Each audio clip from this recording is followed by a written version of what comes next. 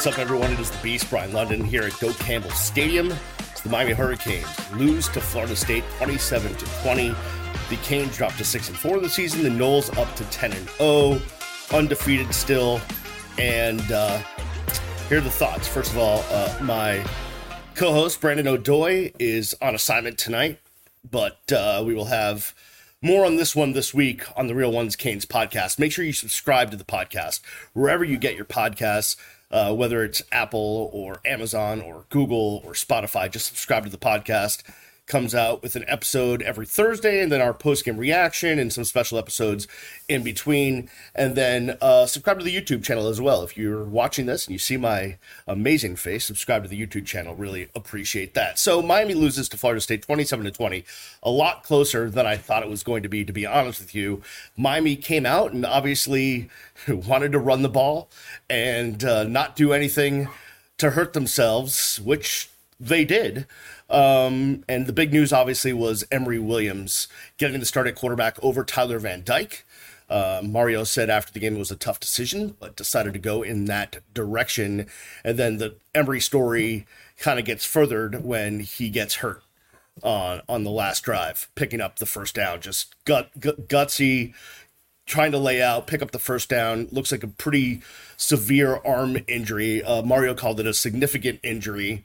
Emory with a significant arm injury at a local hospital. We don't know the update yet. Maybe by the time you're watching this, we will have gotten an update. I'll be on top of it. I'll be in touch with Miami media relations people to make sure we get the latest news on Emory's significant arm injury. And man, he was in a lot of tears on that cart as he was being driven off the field. Although Jacoby George said that even in the pain that he was in, he was encouraging the team and telling them, hey, you guys this is what you got to do on this drive. You got to go pick up first downs. You got to get the victory, X, Y, and Z. So even as he suffered the significant injury, he was trying to coach these guys up. Tyler came in, tough task to ask of them. Tough task to ask. Sorry about this, guys. We have people just walking through. It's fine. Tough task to ask Tyler Van Dyke to come in and play under those circumstances. But it is what it is. The last play, I know people are going to kill him for throwing an interception on the last play. There was no one open, which was an issue all night long. Let me gather my thoughts. Back to the live stream. Sorry, Florida State students. Pretty mature. There we go. So, can't blame Tyler for the last pass. There was no one open. It was an issue all night. Let's get into this. Sorry this is so choppy. A million interruptions trying to get this done in the press box here at Doak Campbell. Emory Williams is 8 of 23, 175 yards, 2 touchdowns. Remember, 85 of those 175 came on one pass play. So, there's that, right? The big play to Jacoby George accounted for basically half of the passing yards tonight. Not good enough. Now, we're going to play this chicken-egg situation, right? Where do we talk about the offense being too conservative? Do we talk about the quarterback unable to make throws? Do we talk about both? How do we digest this whole situation? And the bottom line is both things weren't good enough, right? Obviously, you came in with the game plan to be conservative and to keep the game close. And you did that. And I get it. And a lot of you are probably unhappy about that game plan, but it worked, right? They lost by a touchdown in a game that they were not even supposed to be close. So there's that. But on the other hand, when Miami had to get creative with the offense, had to go put points on the board, they didn't have any answers. There was too many runs up the middle, and I know the running game was working really well early. Chaney was really good tonight. 12 carries, 85 yards. Fletcher, 16 carries, 47 yards. It was tough running against a tough defense. They managed to get some yards on the ground, but there was times when they could not afford to be 3 yards in a cloud of dust. They had to get creative, and they didn't. They had nothing to get creative to. Once again, we saw Brashard Smith line up in the backfield once and get a carry. But other than that, there was not a lot of creativity in the offense. And I'm trying to work it out in my head, because you've got a situation where you're starting a freshman quarterback in one of the tougher places you're going to play in the conference on the road, and it's a lot to ask of them.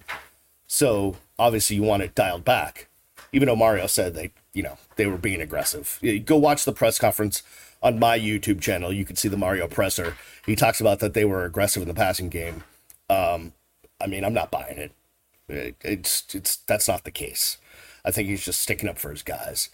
The question is whether Shannon Dawson has creativity in the offense, and he can't use it because of who's at quarterback and the mistakes that are being made either by Tyler or because of the situation with Emory being a guy that's only played, started 2 games. So I don't know what to tell you there. I would have thought that Shannon Dawson had more in his offense. It's just they could not, when they needed to get creative and pick up yards and go drive the football, they couldn't get there. Luckily, their defense bailed them out a bunch. The defense played unbelievably. I think Kiko had maybe his best game this season. Really took it to Jordan Travis. Really did. So the defense played great and bailed out the offense, but that's happened too much this year. Miami's got to figure out a way to get this offense where it can crank, man. I mean, you saw FSU, sure. Miami's defense stymied them, but then they're able with a quarterback that, was 19 of 31 for 265 yards and a touchdown, didn't throw an interception, but he can make plays, and his receivers are really good, and Benson is really good as a running back.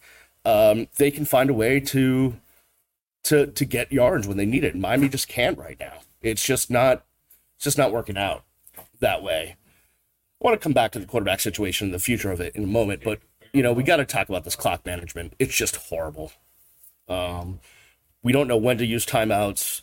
We're running when we should be passing. We're passing when we should be running. It's just a mess. I think, 30 seconds came off the clock on that final drive before Mario decided to use a timeout. I don't understand.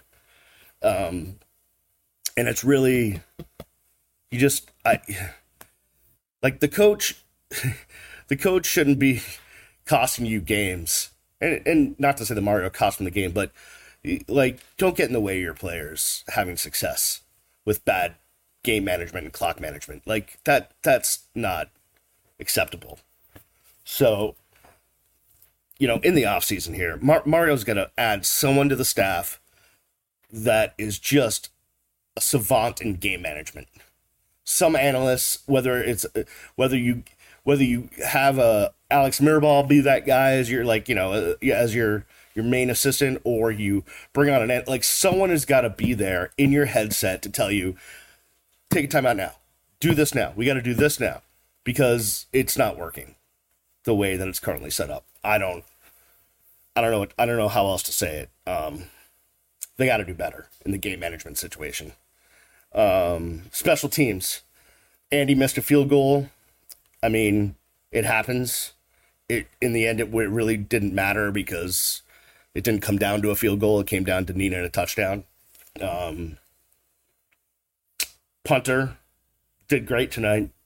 Lots of line drive, long kicks, bounces going Miami's way. But the defense, again, Lance Guidry, really good. Dialed up great defenses tonight against some of the best offensive players in the country. I mean, and didn't start, you're missing your 2 starting quarterbacks. Well, Davis got in for a couple series, but he didn't start and didn't play much. So you got 2 relatively new guys starting at corner, and you did a great job against some of the best receiving talent in the country.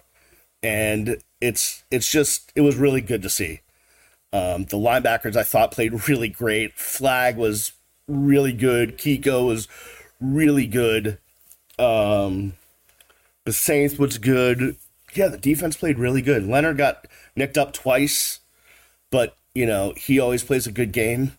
May not show up in the stat sheet, but always plays a really solid game, which is why he's probably going to be a first-round pick.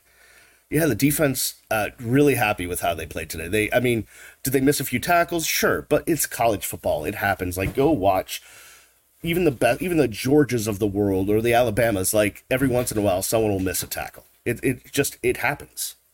It happens. Okay, so you don't like. I know we want to criticize everything, but it happens. But the defense just played amazing. Keon Coleman is such a fantastic receiver, and he had 4 catches for 24 yards. You did something right on defense. I mean, yeah, Johnny Wilson had a big night, and Ja'Kai Douglas had a big night, and Benson obviously had a big night. But you needed to come in and you needed to try to stymie Keon Coleman, and you did. So props to the defense. All right, before I go, I want to talk about the big picture in the quarterback situation. I don't know what's going on with Ja'Carri. There's all sorts of rumors and let's go here. Let's start here. So I'm guessing Emery's not going to be able to go for the rest of the year. I mean, looked like it was a bad injury, significant injury at the hospital.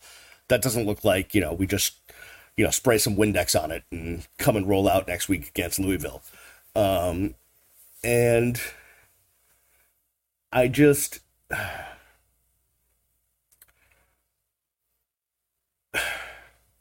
If Emery was healthy, I would have told you that there's a good chance Tyler Van Dyke threw his last pass as a Miami Hurricane. But that's obviously not the case now.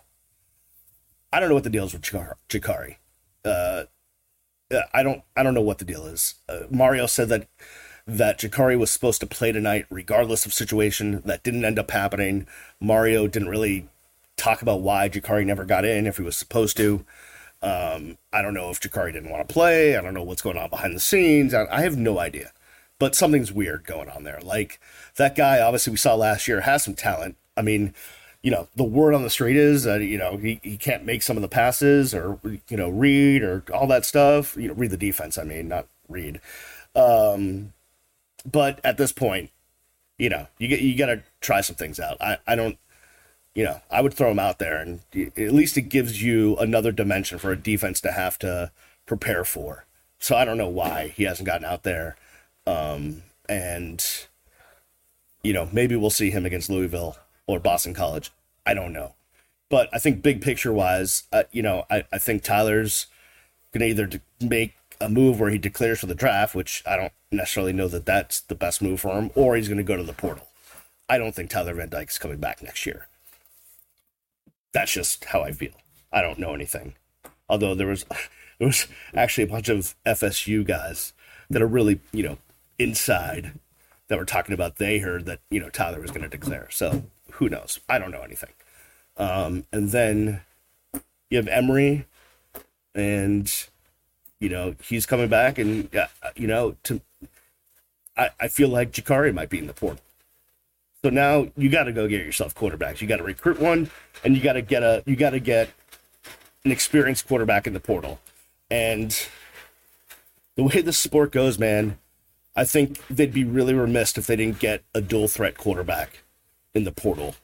Someone that can do it with his arms, but also give the defense a different look with his legs. I think it's something this program needs badly.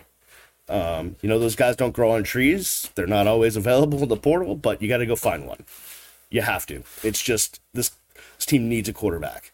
And I know a lot of you are going to be like, oh, Shannon Dawson. Like, you can't switch offensive coordinators again. You just can't keep switching off. At some point, you need consistency in a program.